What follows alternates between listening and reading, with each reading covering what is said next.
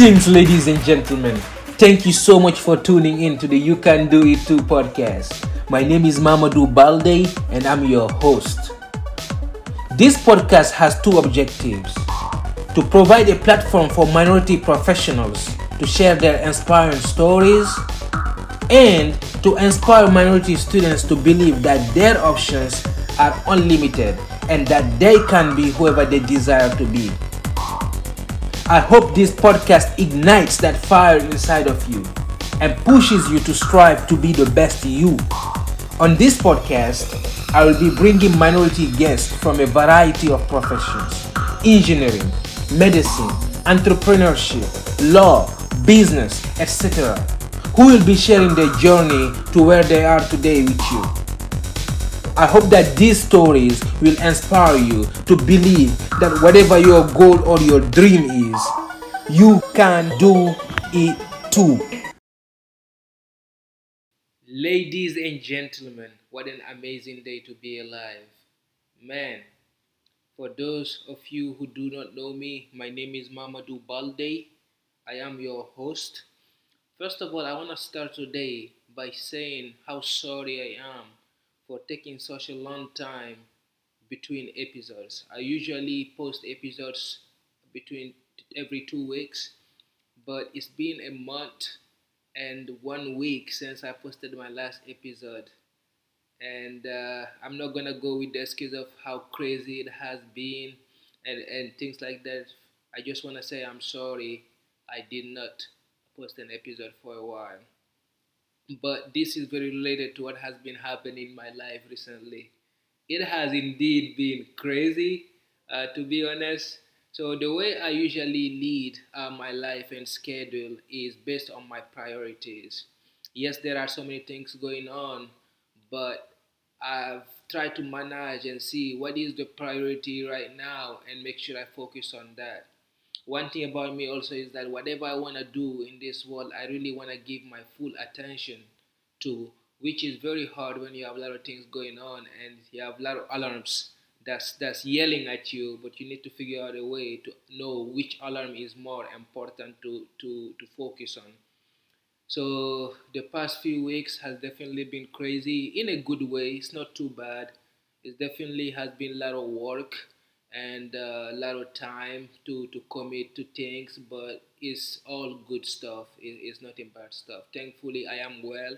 My family is well, and I sincerely hope that you and your family are doing well also.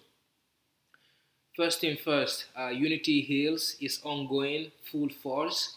I still have my marathon that's upcoming, which is February 20th. I've been training and I've gotten so much better at running over the past few weeks. It's been crazy to see my growth, but I'm almost ready for the marathon. I have about 3 weeks before the actual thing, and I'm so excited to complete this project. And I'm hoping that we can reach our goal of $5,000. Right now we are at 2,500, and as I said earlier, our goal is to reach $5,000. And hopefully by my final step, as I cross the finish line, we have reached that goal and we can put this behind us. Right? But man, what else? There are a lot of things that's going on right now. As I said, one thing definitely in terms of updates, I was just able to invest in a house here in Houston, Texas. I found a great deal here in Houston, so I decided to go for it. And I definitely felt the sense of overwhelmingness as soon as I moved in. But owning a home and the renting is definitely two different things. You feel a sense of responsibility, and you start noticing so many things that you wouldn't notice if you're not renting. So that has been a blessing so far, and I've had so many of my family helping me move in recently, which is one of the reasons that I haven't been able to spend so much time in my computer and working on this podcast. But there are a lot of more other things that's going on. But the only thing that I can say is that all those everything is been doing great. Has been doing great. I've been putting in the work, and I cannot wait to share some of the successes in the next few days or few months. Happy New Year's, everyone. It's been a exciting, I think, New Year recently. I know we are still in the world of COVID-19, and the amount of variance that COVID-19 has, uh, maybe almost the number of alphabet letters that we have in the alphabet system. It is too much, man. But one thing that I know for sure is that the new variants are less, how to call it, less scary in a way. Yes, people do get sick, but the risk for death is not as high. It is definitely more infectious, so people are getting more corona. Everybody I know basically have corona now, but it's not as risky. People are not dying as much for it, which is always some. It's better than having people dying. So in my eyes, that's definitely better. But I hope everyone keep continue to be as safe as possible, and not just for themselves, but thinking about say keeping everyone around them safe. All right, so let's get into the meat of this episode. So today, in this episode, I brought you an amazing guest. I actually shot this episode when I was back in Paris in December, and I haven't been able to release it. But this is still an amazing episode and one of the best conversation that I had in my life. It is Dr. B. Silla, Dr. Bernadette Silla, but she goes by B, and she's an amazing human being who were born in Guinea, West Africa, and at a young age she moved here in the United States with her mother and some of her family members, and they started a life here, and she decided to follow in her mother's footstep. Growing up, seeing how the work that her mother did inspired her to become a physician, and today she's a pediatrician in New Jersey, and she also has a non-profit organization in Guinea, working to help improve the quality of life for orphans in Guinea. Again, this is one of the greatest conversation I had, and I hope you really enjoy it. Yeah, I know you just went to Guinea. How was that? Yeah, Guinea was great. It was great. I always love going to Guinea. It's a nice refresher. I always say I need a break from America. It was nice to go back, see family. It was my cousin's wedding celebration, who was also my best friend. So Wow, it was a lot of that happening. A lot of, going up and down, running around, but it was good. It was like a big, nice family reunion. So it was nice. It was wow, much needed. that is amazing, and me too. It's definitely a good place to refresh and get away from the computers a little bit. Yeah, yeah, for sure. I mean, thankfully, when I went, it hadn't started getting cold here yet. So it was nice. I'm actually a Yeah, bigger fan. I prefer when it's colder than when it's hot. I don't like when it's for hot. So real? that's one of the few things I don't like about Guinea. It's the heat. I thought you grew up But in Guinea. I spent a good time, a good part of my life in Guinea. I was there till I was 10. Yeah, I'm just kidding. Um, but I just, even here, I don't like the summer at all because I don't like the heat. Definitely, no, So definitely. I don't mind the fall, like when it's a little chilly. I don't mind that. I like that. Or like the spring, I like that. But the Yeah, summer, oh, or the heat in Guinea, it's not fun. I think you integrated it well. Yeah, yeah, for sure. Really excited about this conversation. I've been seeing you on Instagram a bit, and for this podcast, for the purpose of this podcast, I did my homework and learned a little bit about you. So I'm definitely excited to touch upon some of your great life experiences, basically. And we may not have enough time to go through them all, but I'll try to do a good job in terms of talking about the good things, the good stuff. Yeah, of course. I mean, thank you. Thank you so much for reaching out. Thank you for having me. It's always a pleasure to talk to, fellow Guineans, fellow Africans. Yeah, It always brings me great joy when I see, fellow Guineans, fellow Africans doing things to kind of better the community. I usually love to partake in things like that. So thank you for having me. of course. Definitely for me, it's an honor to sit down with someone like you, inspiring person like you to learn about some of the things that you're doing and also get to talk to people like you who are doing amazing things out there. But for the audience, it's definitely very inspiring for them to hear your story and the things that you are doing out there, to know that you can chase your dream and at the same time do things, follow your passion and do things to add value to society for the benefit of other people's life basically. So I want to start this podcast with the current city, what's going on right now in your life. So it seems like you are in residency right now. I actually finished my residency in July of 2021. I did Hmm. residency from July 2018 to July 2021. Okay. And I did my residency in pediatrics specifically. So I'm a pediatrician. Currently, I am a board certified pediatrician. I passed my boards in October, thankfully. Wow, And as of congratulations. thank you, thank you. Uh, I am able to practice pediatrics in New York City and in New Jersey. Yeah. I live in New York and I work in Jersey, so that's perfect.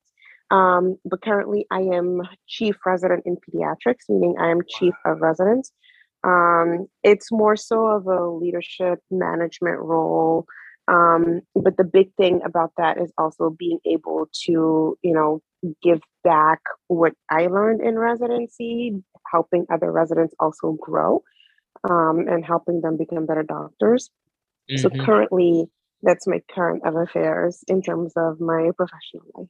From the little things I know, that means you really did well in your residency, and the fact that you are the chief of resident right after you finish residency and you're starting your attending career, that means they really see something in you in terms of something that you can give back to the younger residents.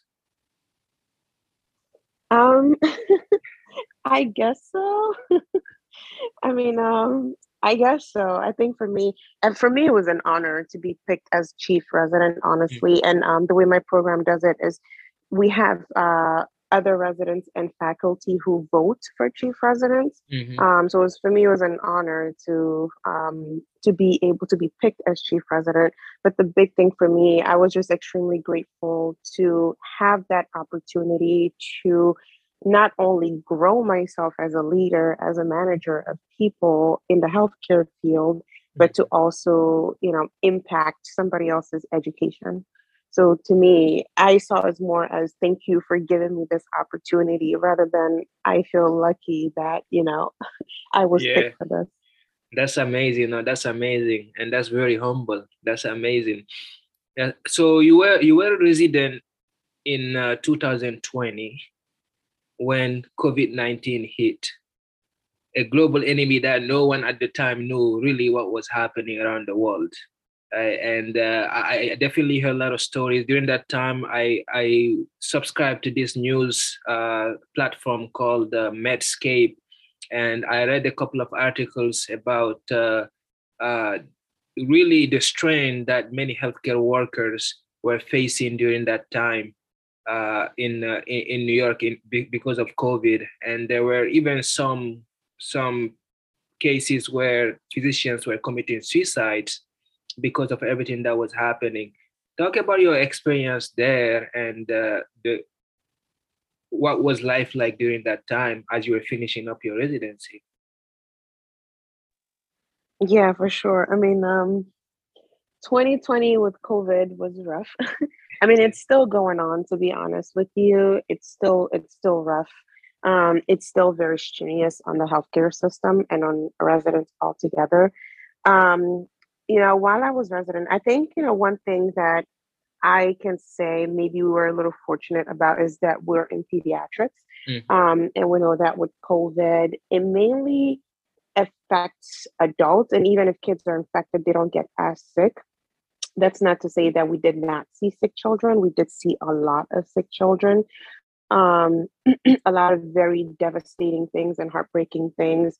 I think one of the other things that really impacted us more is this inflammatory disease that was discovered post COVID. So some kids ended up after a couple weeks after getting COVID, they end up going into this huge inflammatory disease called MISC.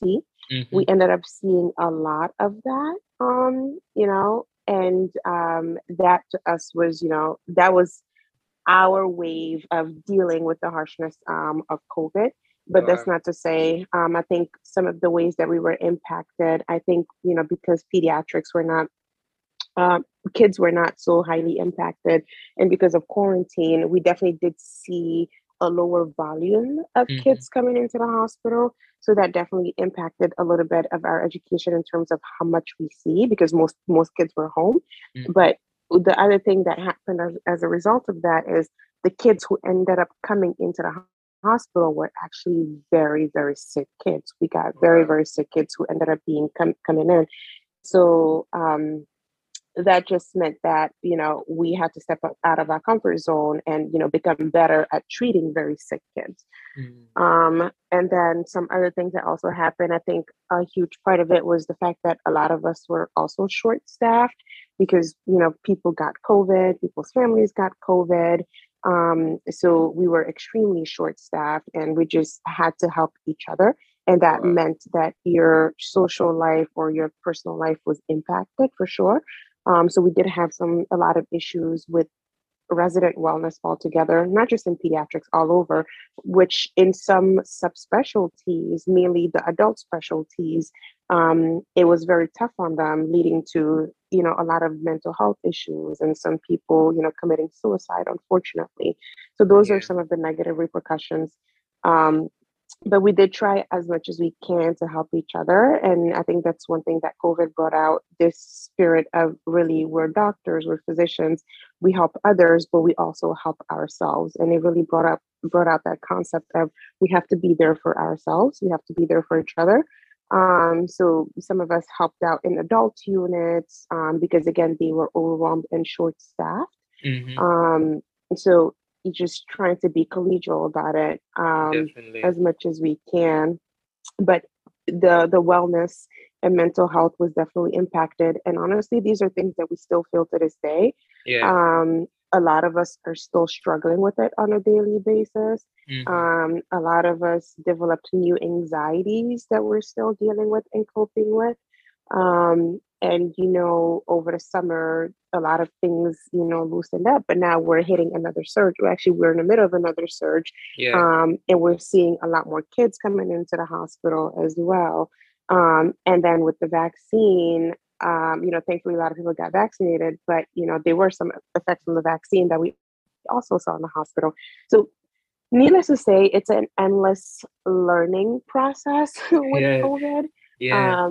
It's strenuous for sure. Takes a huge toll on mental health, but I think a lot of us came out as better and more resistant physicians.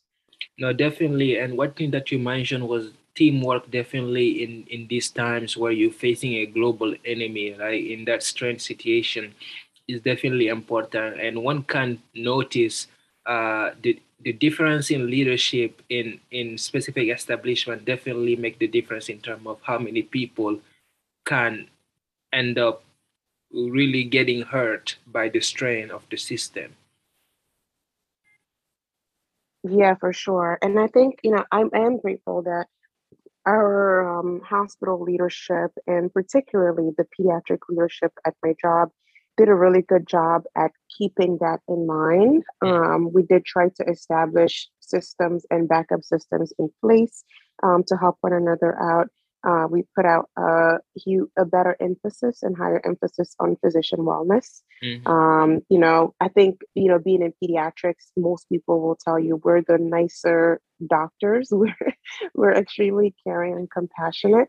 So Yeah. a lot of that spirit came out, where everybody was just kind of helping each other out. People used to go get groceries for each other and things like that. So just kind of helping each other out get through it. But Mm. definitely, I think the leadership makes a huge difference in how well people can get through versus cannot get through. No, definitely.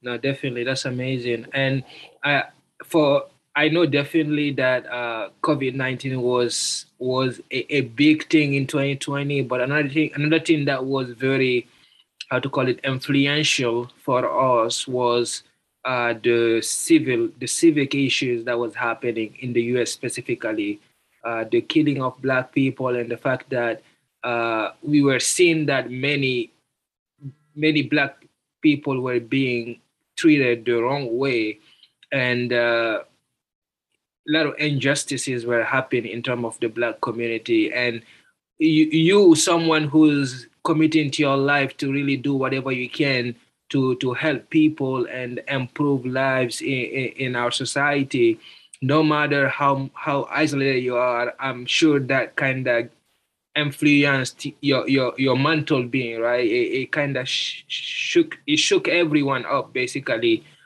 Specifically the killing of George Floyd. How did you cope during that time with the fact that everything was going on and everyone was isolated? Like, how hard was it for you to cope and make sure that you were good mentally? Yeah, I mean that's a good question. I think we went through tough times all together. I think for me, the big thing was I'm a person, I firmly believe in just getting through things.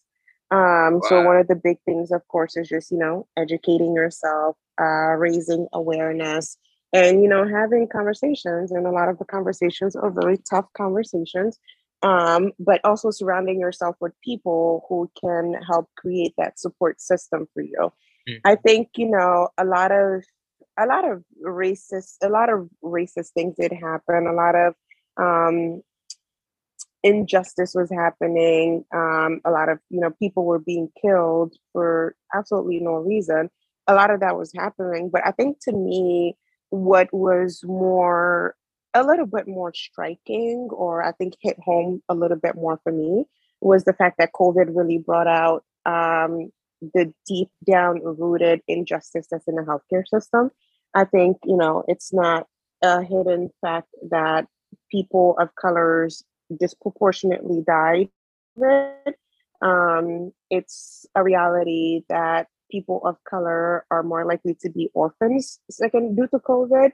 Mhm. We did have some economic impacts that affected healthcare system in children. Mhm. Access was already tough in some communities. So those are the things that hit home more for me than anything else. And I think those are the things that, if anything, maybe took a greater toll on like my mental health, it would be that, because I just felt powerless in a Wow. system that's designed to isolate a certain group of people, and it's hard for them to actually come out of that.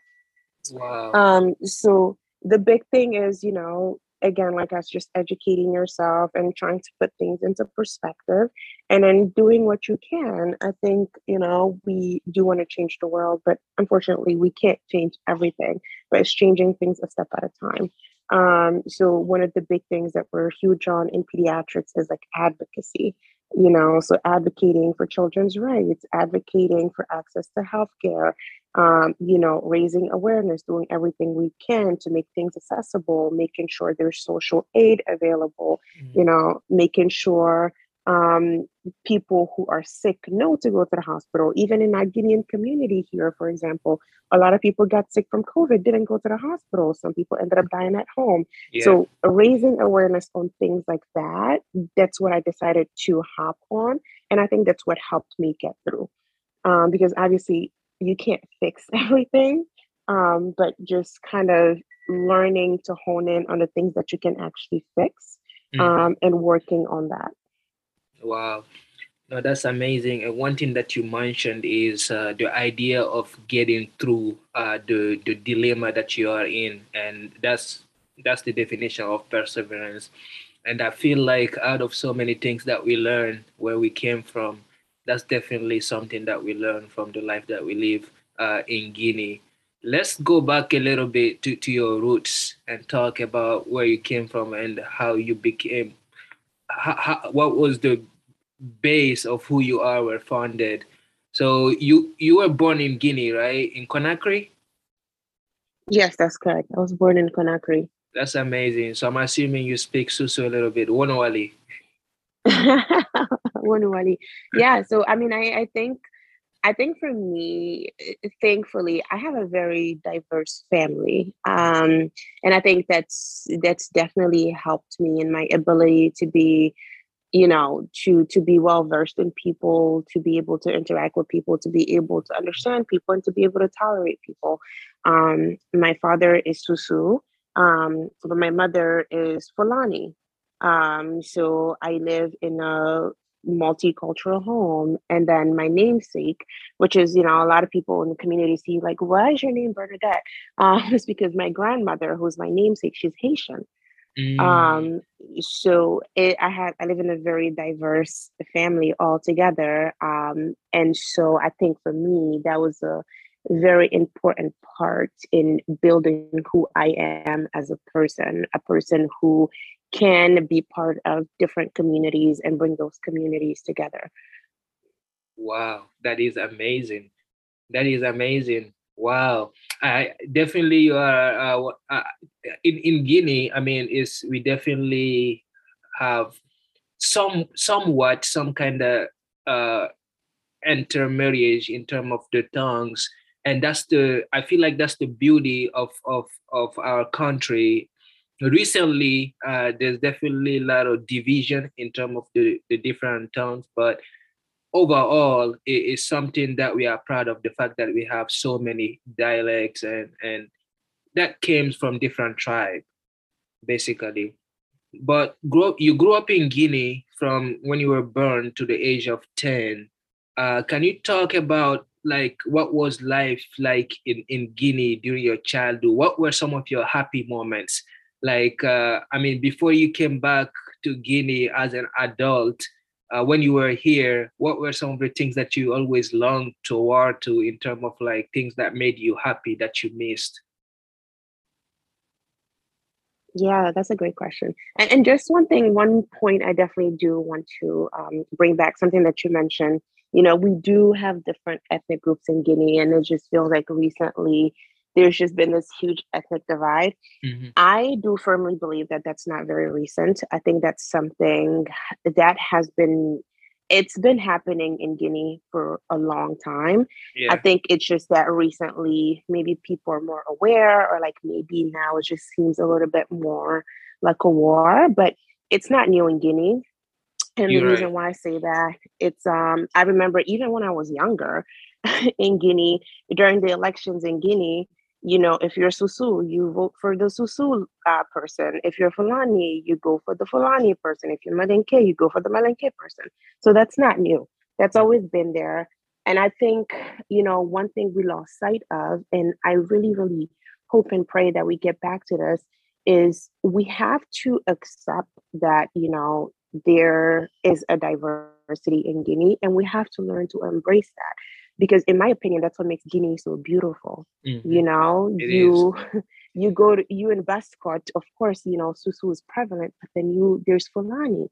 You go to Mamo, of course, Fulani is prevalent, but you hear Susu, you hear Malenke, it's so beautiful, it's integrated. And people in Bascot, you hear a native Fulani person speaking in Soso and vice versa. So I think that's what makes it so beautiful. And I think Yeah. we need to be better about embracing that, loving that, accepting it, and also, sharing that with one another. And I think that's going to make us a better community altogether. That's gonna strengthen Um, us. That's gonna definitely strengthen us, and together we can exactly. go much further. Exactly. And so I do firmly believe that, this ethnic divide, it's not new in Guinea. It's always Mhm. been there, but I think it's just where we've come to a point where we see it as a problem Hmm. rather than a solution. And I think we Exactly. should start seeing it as a solution and as an opportunity to become better.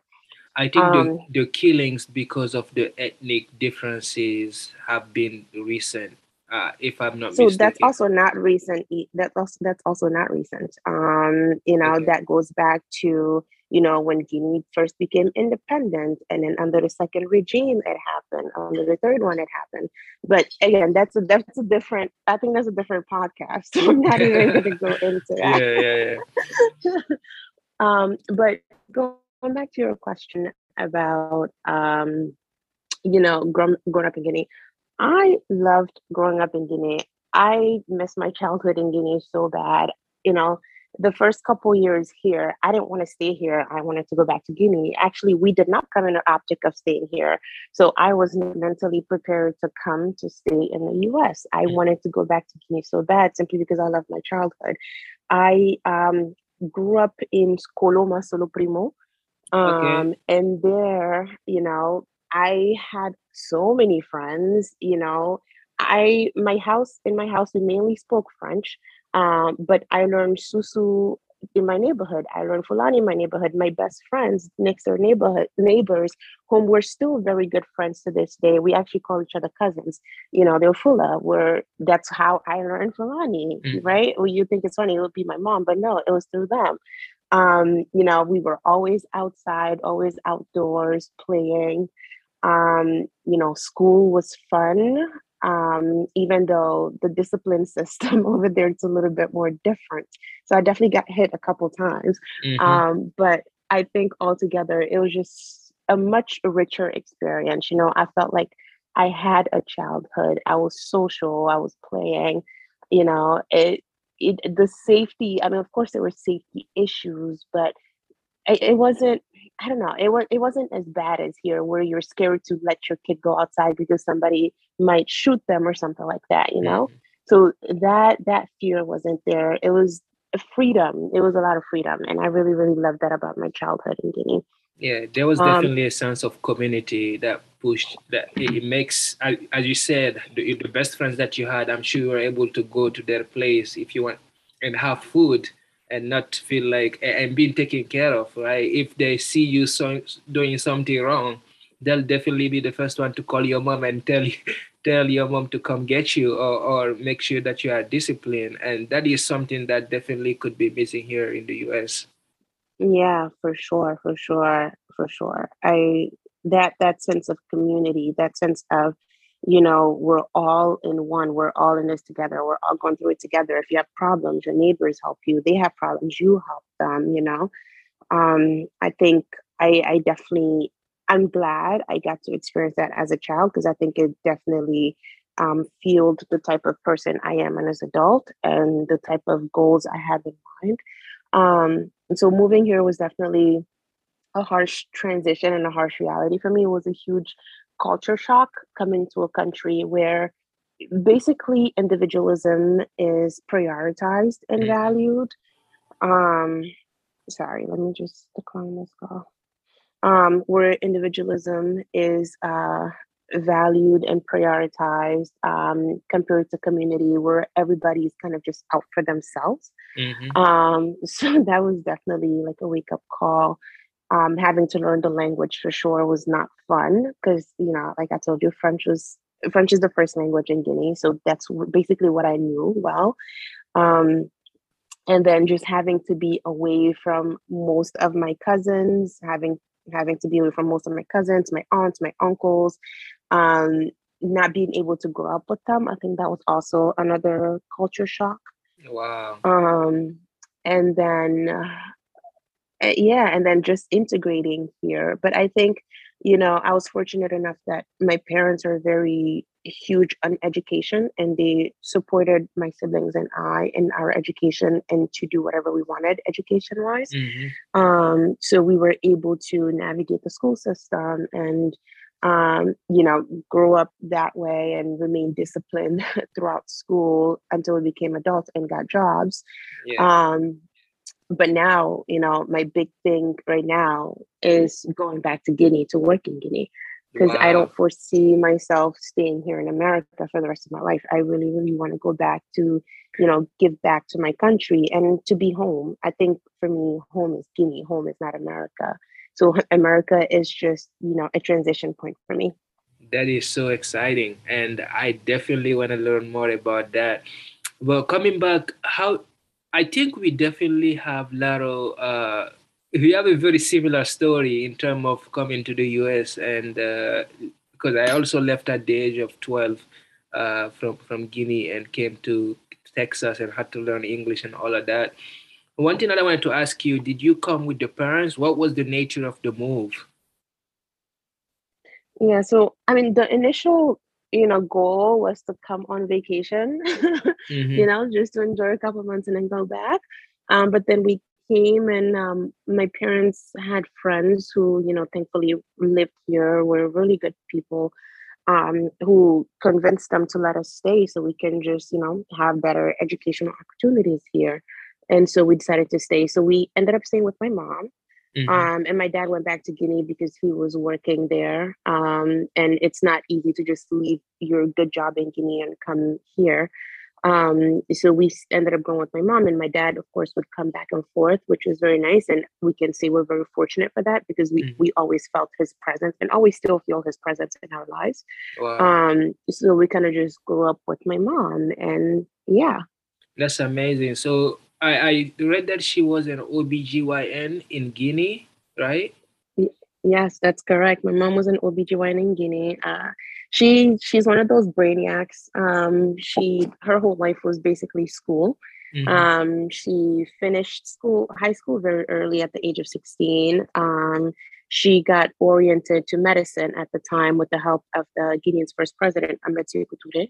Rest in peace to Wow. him. So she got oriented into medicine, and then she became an OBGYN, and she worked there for a very long time.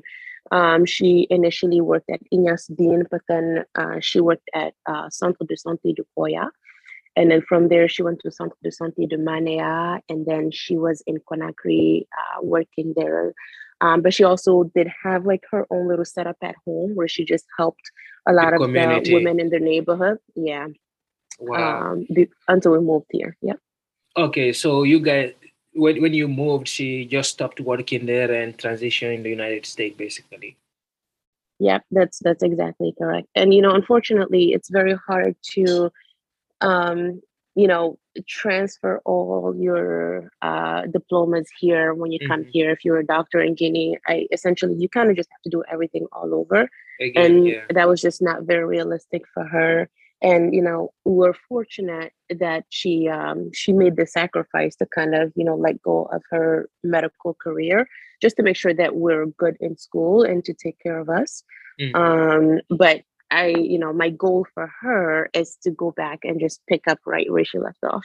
Wow. So hopefully, I'm trying to convince her to go back with me. You're trying to get that started. No, that's amazing. And as you said, it's definitely a big sacrifice to leave what you have and just focus on the what's best for your kids. And that's what many of our family members had to do for us in order to be able to be in a better platform, so we can even make a so we can be successful.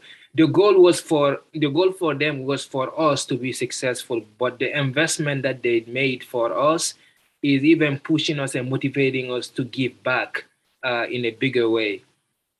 So that's amazing. Yeah, yeah, for sure. And I think for me, that was a huge motivator. It's like my parents, both my parents, my mom and my dad, sacrificed so much for me to be where I am. So there's no way I'm not going to be successful. There's no way I'm going to let them down. Wow. I'm gonna, do everything that I can to make sure that I make them proud, to make sure that they know that their sacrifices were not in vain.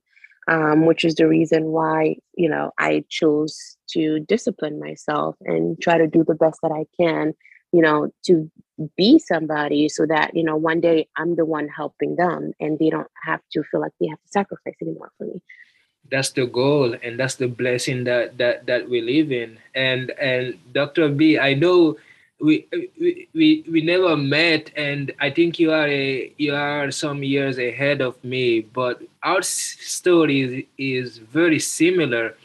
because I also left Guinea, as I said earlier, at the age of 12 and moved to the US. And I grew up also with a father who was a physician in Guinea, a surgeon in Conakry, and he also had a clinic, divided our house into two to help the community. And I grew up watching him commit all his time basically to help, and that really ingrained in me a sense of service. And as you said, the sacrifices that they made to get us right here is definitely something that have motivated me to do more than I can to make sure that those sacrifices don't be in vain, basically. Yeah, and honestly, that's so commendable. Always happy to hear things like that. I'm always very inspired by people like that too, because honestly, as much as a lot of parents sacrifice, not everybody gets that mindset of, oh, I am going to try to help my parents. So I think first and foremost, it's such a blessing to have that mindset, and it's so commendable to have that mindset. And I think, altogether, I think we should continue to be ambassadors for the community, the youth, to get into that mindset, that get into that community mindset, get into that service mindset of, servicing others, because our parents made sacrifices to get us where we are. And we are in a place where we have a much better than most people, even though, we struggle. The struggles are part of life, but we need to see them as opportunities, and flip them around into service, flip them around into giving back into the community, and also flip them around into giving back to our parents, right? Because at the end of the Definitely, day, our parents are the first members of our community. definitely. No, I completely agree. I completely agree. And I read that at the age of not at the age, but when you were in eighth grade, you found out that you decided that you wanted to follow in your mother's footstep and be a physician, and definitely that was inspired by the kind of by the life that you see your mother lead. Talk about that experience growing up. Like, how did you how did you regard your mother? Because many times when people are doing amazing things, they don't know that the kids are watching, right? The kids are catching them in moments of excellence. And I feel like those moments of excellence that you see your mother led really inspired you to pursue this and be someone that's gonna work for the rest of their life to help people. Talk about growing up and how did you regard your mother in that in with those eyes? Yeah, that's a great point. That's a really really good great point. I don't think a lot of I maybe parents don't realize, or it just doesn't come to them at the time that their kids are really just watching them. And I think that's just what I did with my mom. My mom is my role model. She's my number one. She's the person I'll go to for advice. And I always say this. I she's one of the very few people in this world who I can say anticipates all my needs very well. So Wow. I am extremely grateful for her. But growing up in Guinea, I used to sometimes go with her to work. Like when she has seminars, I used to just stand there and watch her prepare for her seminars. Sometimes I used to offer my help to prepare with her. When she used to have some of the women over, in the little clinic that she set up at the house, I used to, just be there and watch her. I used to just enjoy being in that space. But one thing I really, really loved is following her to work. And I used to love going with her to work, just tagging along Wow. and, just watching her. I think my mom, she has this calm and grace about her. My mom is one of those people, she will put her last penny on the line to help somebody else, you Wow. know? So like just watching that mindset of sacrifice and service, just giving everything she can to other people, even when even things that she doesn't have, she'll give. So just watching that, I think all of that really inspired me. And because I also loved being in that environment, and I saw and understood a lot of the impact that she had on, other people, I definitely wanted to partake in that. And I wanted to be like that because honestly, I want to be like my mom. Wow. So I think a lot of that, fueled the fact that I want to be a physician. And even when we came here, I mean, my mom, she's a very brave person. I mean, she of course couldn't go back through medical school, but she went back to school. You know, she got a Wow. degree here. She became a medical assistant here, you know, just so she's still in the medical field. And to Currently, she's support working you at Lincoln guys, Hospital. basically. Exactly.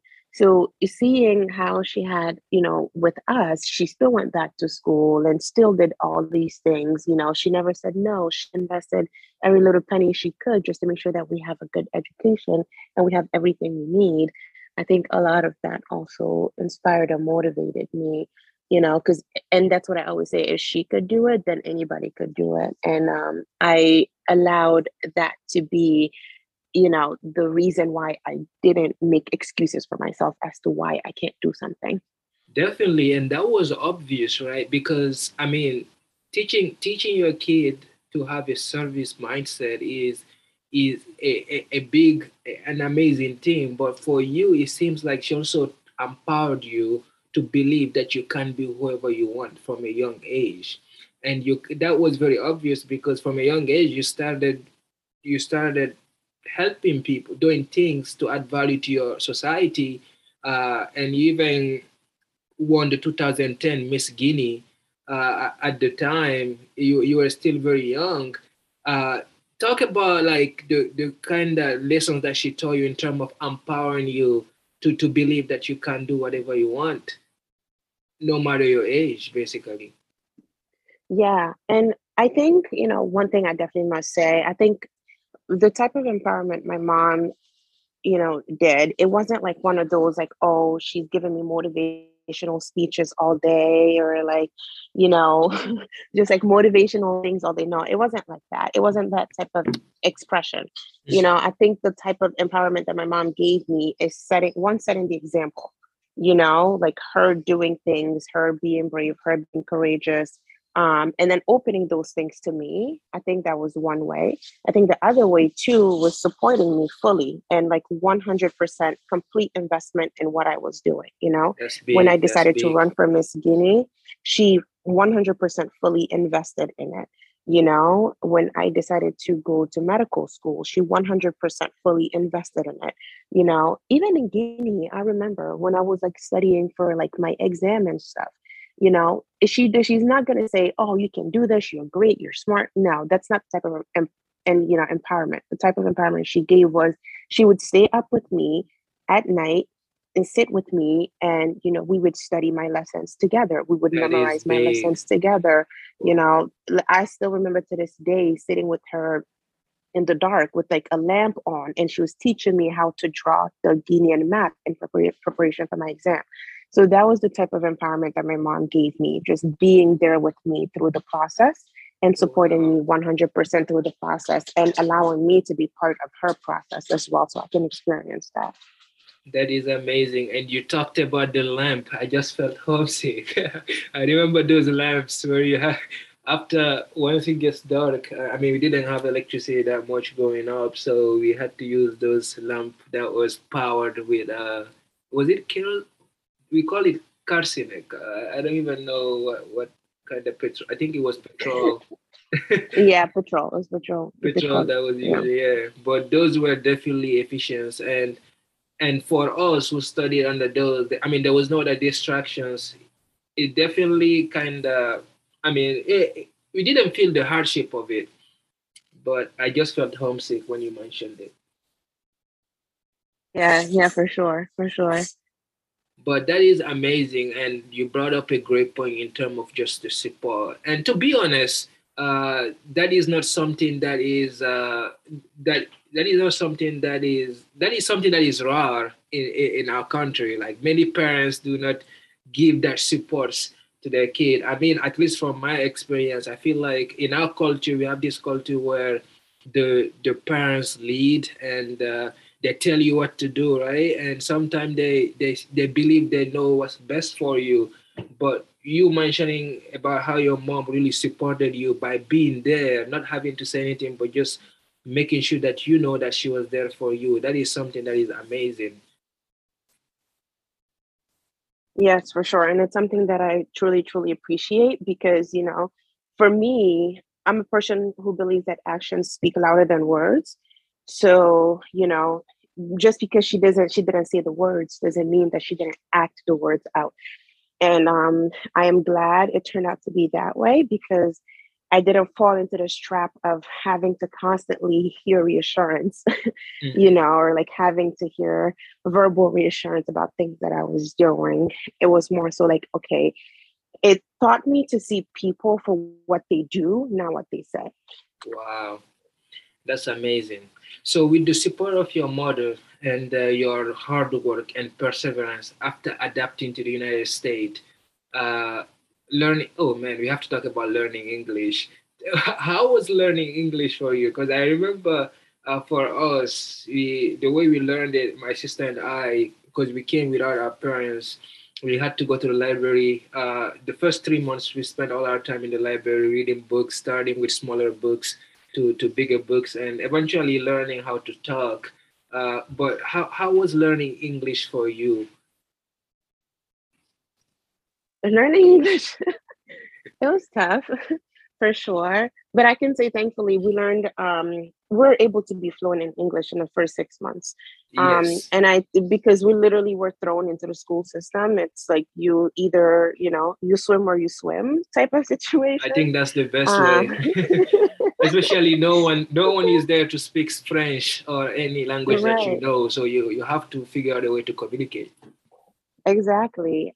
So, being thrown into the school system, we had our English French dictionary at home that was, that we abided to very religiously. And then also like reading books. My mom would take us to the library, to check out books, read books. She would like bring free books to us and, we'd just read through them, go through them and, kind of just practicing. And Hmm. honestly, before you know it, we were just talking English to each other all the time.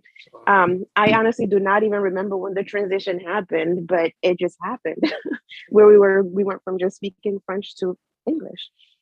Wow. No, that's amazing. That's amazing. I definitely had to go through the same thing in terms of the English. But as you said, when you are going through it, you don't feel the pain of it. I mean, you because you are in the mindset of you need to figure it out, and there's no excuses. And later, people say, "Oh, wow, you really went through that," but you really didn't feel it because you just had to figure it out. Yeah, for sure. I mean, I definitely did feel it one time. I think when I was in sixth grade, and I think a couple months in, because in Guinea, I was a very social person. I was a very outspoken person in school, in class, like, So coming here and being integrated in the school system where I don't speak the language, that was a huge culture shock for me. Mhm. Um, and I think it definitely played on my social health. So like one day I was just like, why not? I'm just gonna read out loud in class. And I raised my hand to read out loud, and like everybody laughed at me. It Mhm. was so painful at the time. But like now thinking back at it, I'm happy that I did it, right? Because it helped me step out of my comfort zone. It helped me step out of my shell. And I think it only made me better. Because the next time around that I read, of course, not only I was better, but I also did not care as much that people laughed. Mhm. That's it. Yeah, that's definitely it. You have to, no matter what's around you, just focus on controlling what you can control until you get to a place where you are fully in control. But that's amazing. There are we have so many things to talk about in terms of medical school and residency and stuff like that. But for the sake of time, let's go into the B project. So after your Miss Guinea, when you kept going, right? You kept going. I think maybe Miss Guinea gave you a good platform for you to have more support, but later you created the B project, which is something that you are still working on, right? Can you give a little description of what the B project and the orphanage that you are helping?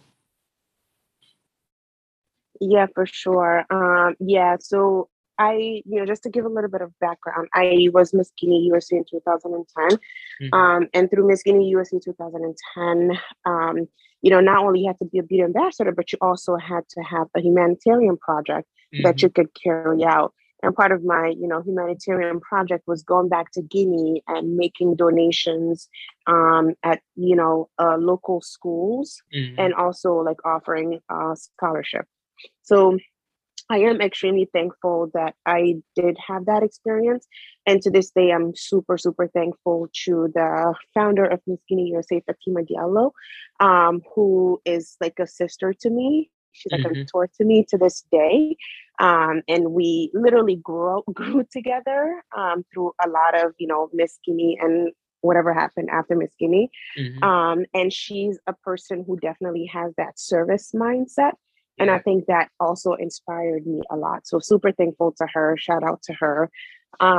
So then in 2012, I was in college. I, of course, wanted to carry forward or carry on what I was doing. So Mm-hmm. I decided to start with, a nonprofit. But initially, it was just like an initiative. So it was just going to be the Bee Project initiative. Mm-hmm. So collected some funds, collected some goods just to give back to Guinea. But then, of course, I decided to turn it into a nonprofit organization that would be more sustainable. Yeah.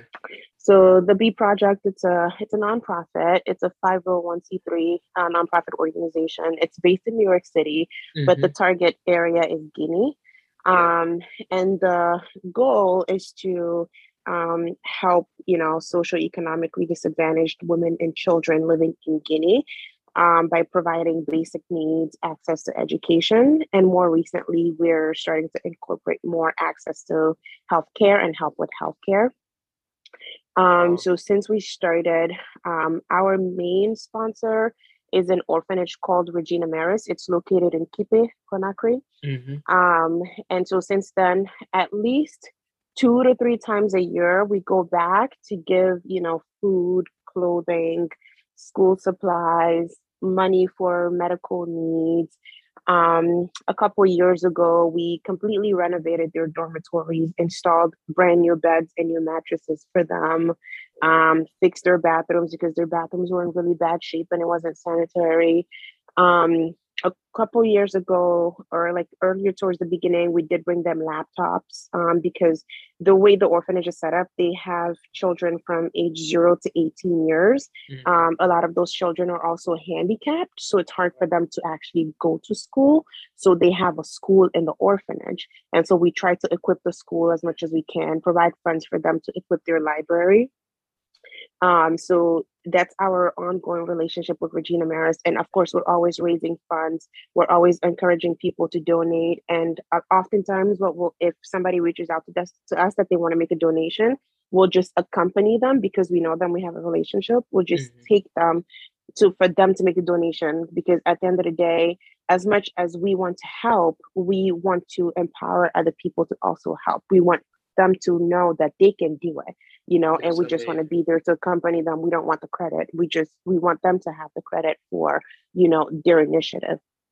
That is Um, amazing. yeah, and then we also do have other beneficiaries. We do try to give out to orphanages here and there, usually the ones that come out to us in dire need of things. We usually bring things like clothes and food. Mm-hmm. Um, People who reach out to us with SOS needing help with, covering medical expenses, we'll raise funds for them and send them the money. After the violence that happened during the elections, we did raise money and send out to some of the victims who were gravely injured. Wow. A couple years ago, we also did send out goods and a small fund to a nonprofit that deals with children with hydrocephalus. Hydrocephalus is a chronic condition where the head swells up, Mm-hmm. just to kind of come to their assistance as well.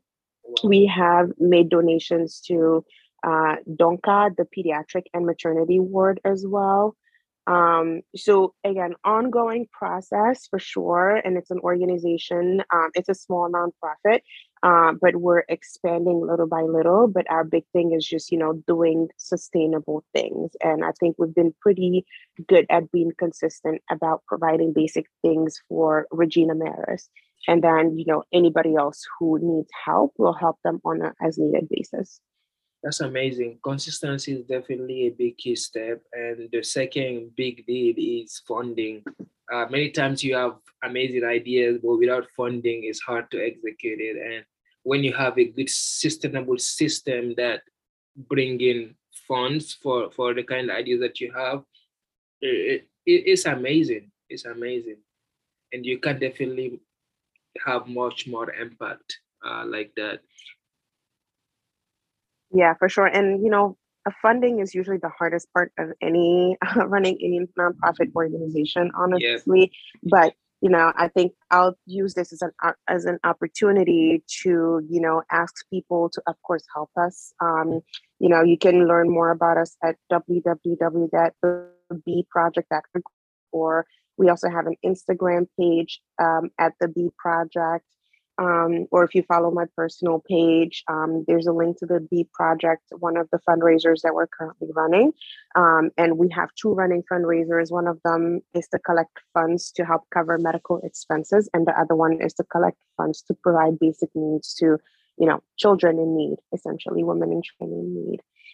definitely. I'll follow But you. if anybody's also interested is like donating, or they just want to go visit the orphanage, we're happy to go with them, for them to take a look themselves and donate whatever they want to donate. Yeah. No, I'll definitely follow it. Everybody go and follow at Debris Project on Instagram. And I don't know if you know, I recently started a nonprofit organization. Unity Hills is a very recent organization, and my vision is also improving healthcare in most underserved communities around the world, but starting with Guinea. But we definitely starting. I don't think in terms of one of the things that we are dealing with right now is the fundraising, just trying to come up with innovative systems that's going to keep the organization sustainable. And I may definitely reach out for mentorship on that front with your experience with nonprofit and stuff like that. Yeah, that sounds great. That sounds very exciting, and I'm definitely excited to hear more about it. I know I came across the page on Instagram, but I'm definitely happy and excited to hear more about it. Definitely. And I know we are running out of time here, but one thing that I wanted to make sure to talk about is your plans coming back to Guinea. And many times when we talk, we tell our story to people here about where we came from and our ambitions. The first question that they ask: are you gonna stay here, or are you gonna go back home and help people over there? And many times there are different answers, right? And some people believe that to help their family best is to maybe stay here where they can earn more money, and the money can potentially help more over there.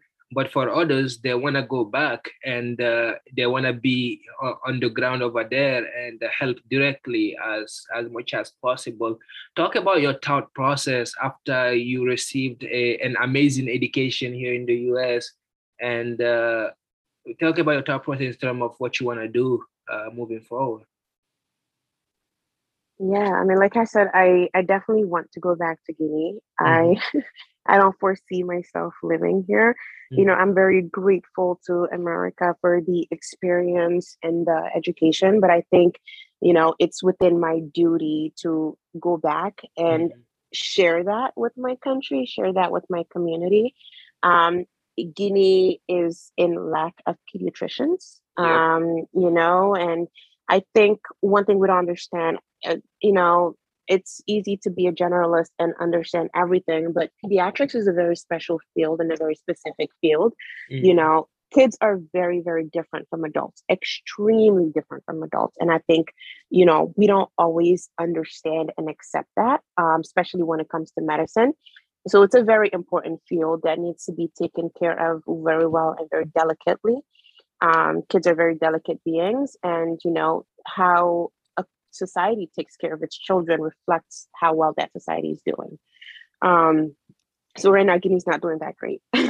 So my goal is really to go back to help fill in that gap. I hope that I can, train more people to be better in pediatrics, whether they want to be pediatricians or they just want to be generalists who are familiar with pediatrics. I am very passionate about medical education. So doing education and training is something else I want to do.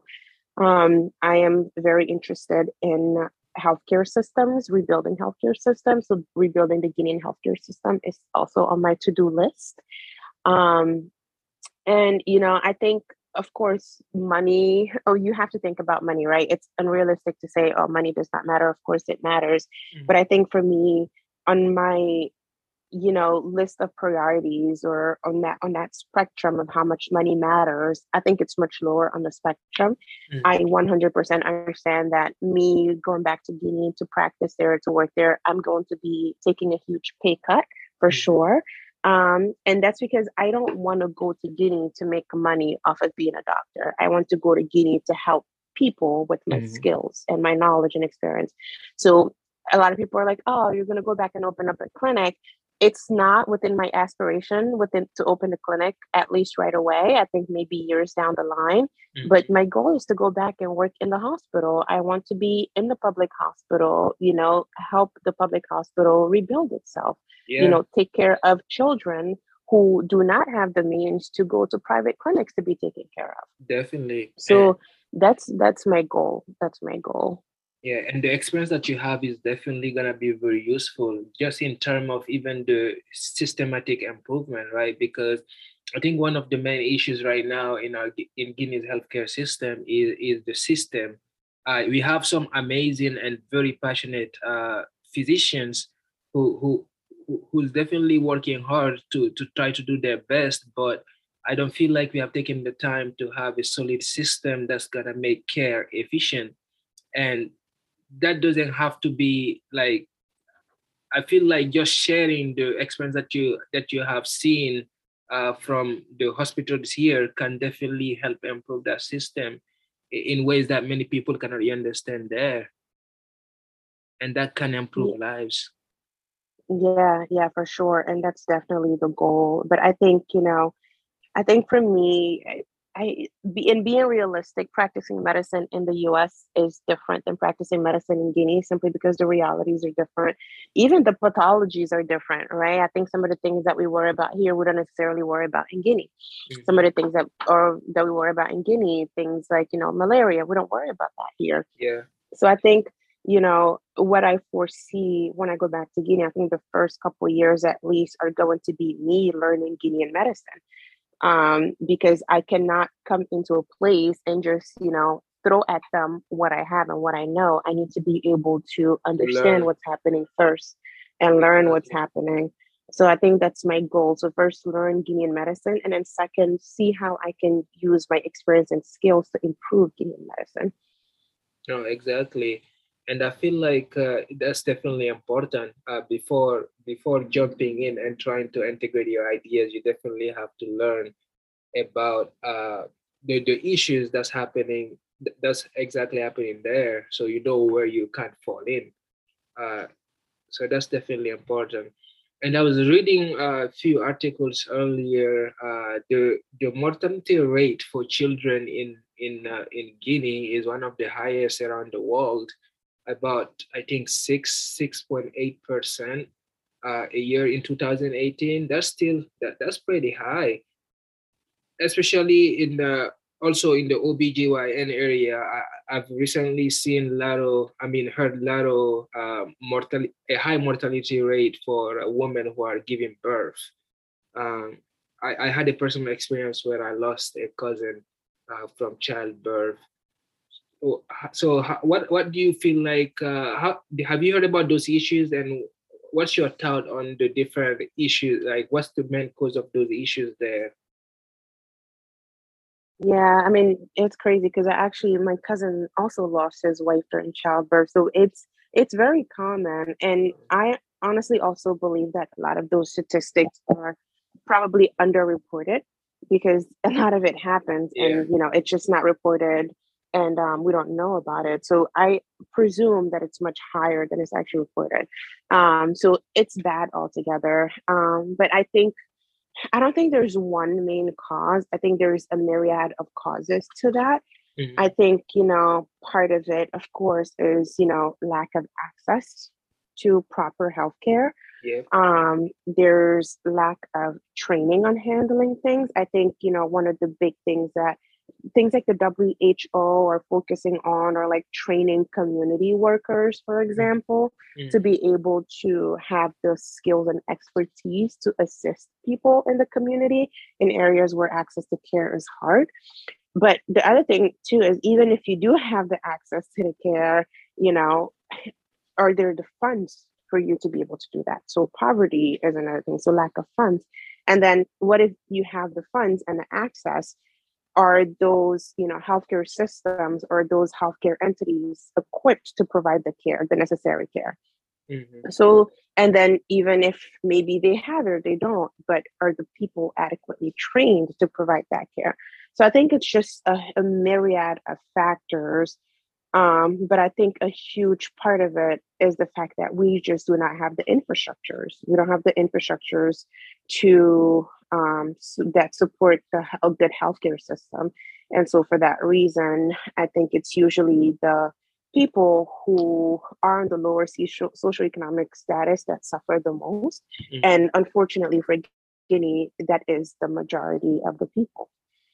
Definitely, definitely. And right now, if you talk, many people that that I talk to about the healthcare issues in Guinea, they bring up the point that it's very hopeless in a way because the leaders that's supposed to help in improving these infrastructures and systems uh, just count on going to seek care outside of the country whenever they need it because they rather go outside and get the care they need instead of fixing the care in Guinea where they can get it there.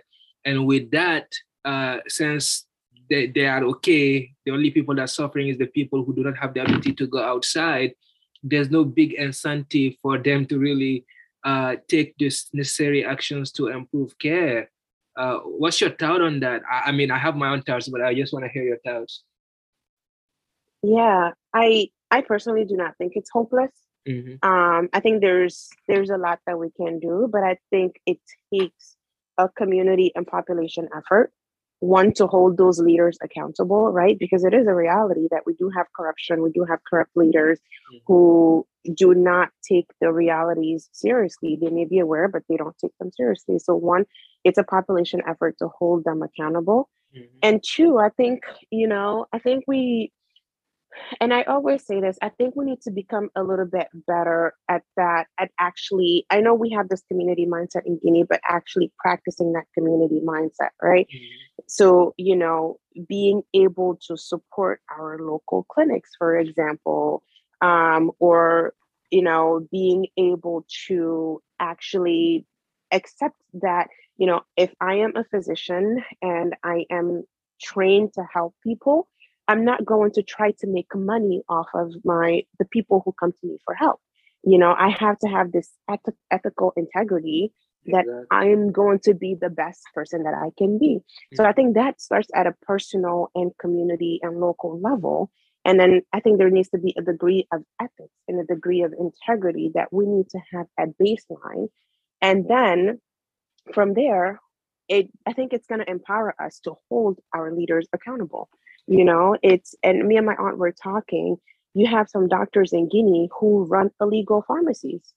Like they'll have their medicine stash, and when the patient comes to them, they'll tell them, oh, you need this medicine, you need this medicine, and they tell them, oh, I have it, you don't need to go to the pharmacy to pay it. But Wow. they're not pharmacists, they're doctors.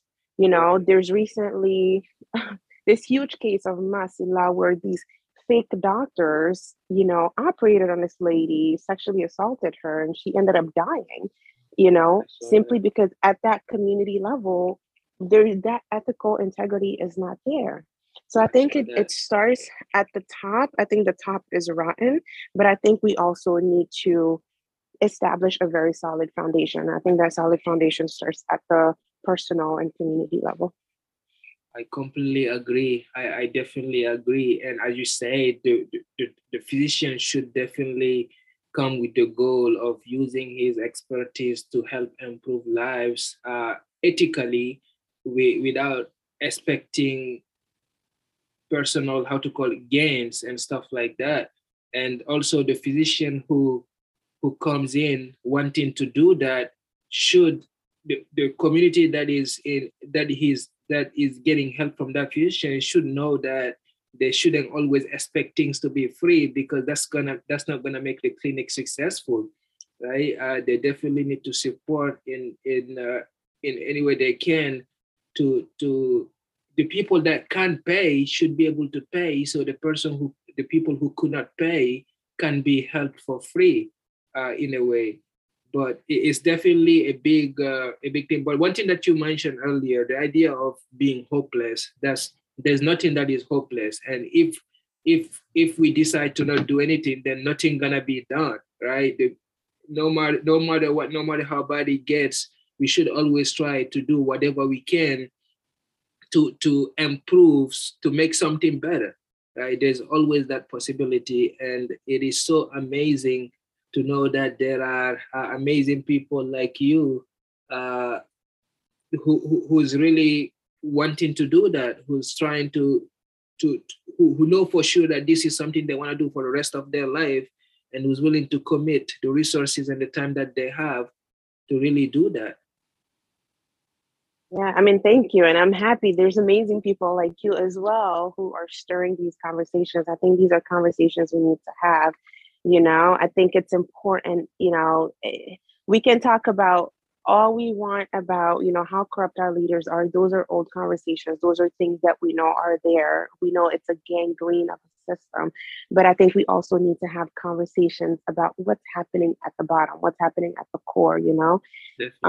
So I think it's important to have those conversations. And I think having those conversations will definitely help us take that hopelessness, because I don't think we're hopeless. I think we have, so much. I think we have a lot of work to do. And I think, we should always figure out a way to turn our problems into opportunities, and, try to adjust them to our realities. I think our Guinean realities are different from Western realities. We have to understand that, accept that, and, not only adapt to that, but see how we can turn that as an opportunity to build a robust healthcare system. That is amazingly said, man. Thank you, thank you so much for that. And I think we'll end this episode here. But for us, this is definitely an introduction. I'm. It's an honor for me to get to know you. I know this is the podcast, but to meet you here. But I really want this to be just an introduction for us. I'll definitely reach out. I feel like there is a lot of things that we can discuss in terms of our projects for the future and potential for collaboration. So I'll definitely reach out soon to talk more about that. But thank you so much. With how busy you are, thank you so much for giving your time and sitting down to talk to me today. Thank you so much. I mean, it was an honor. Thank you for the invitation. Like I said before, I'm extremely grateful to be here, to share this space with you and to share this space with, everybody who's listening. Thank you for doing this. I think it's amazing that you're doing it. I think it will definitely inspire and empower a lot of us. And I'm really, really looking forward to all the future collaborations. Thank you so much for taking your time and listening to this episode. I hope you enjoyed it. If you feel like this episode has helped you in any way, share it with a friend, family, or loved one. Before you leave, make sure to subscribe for more.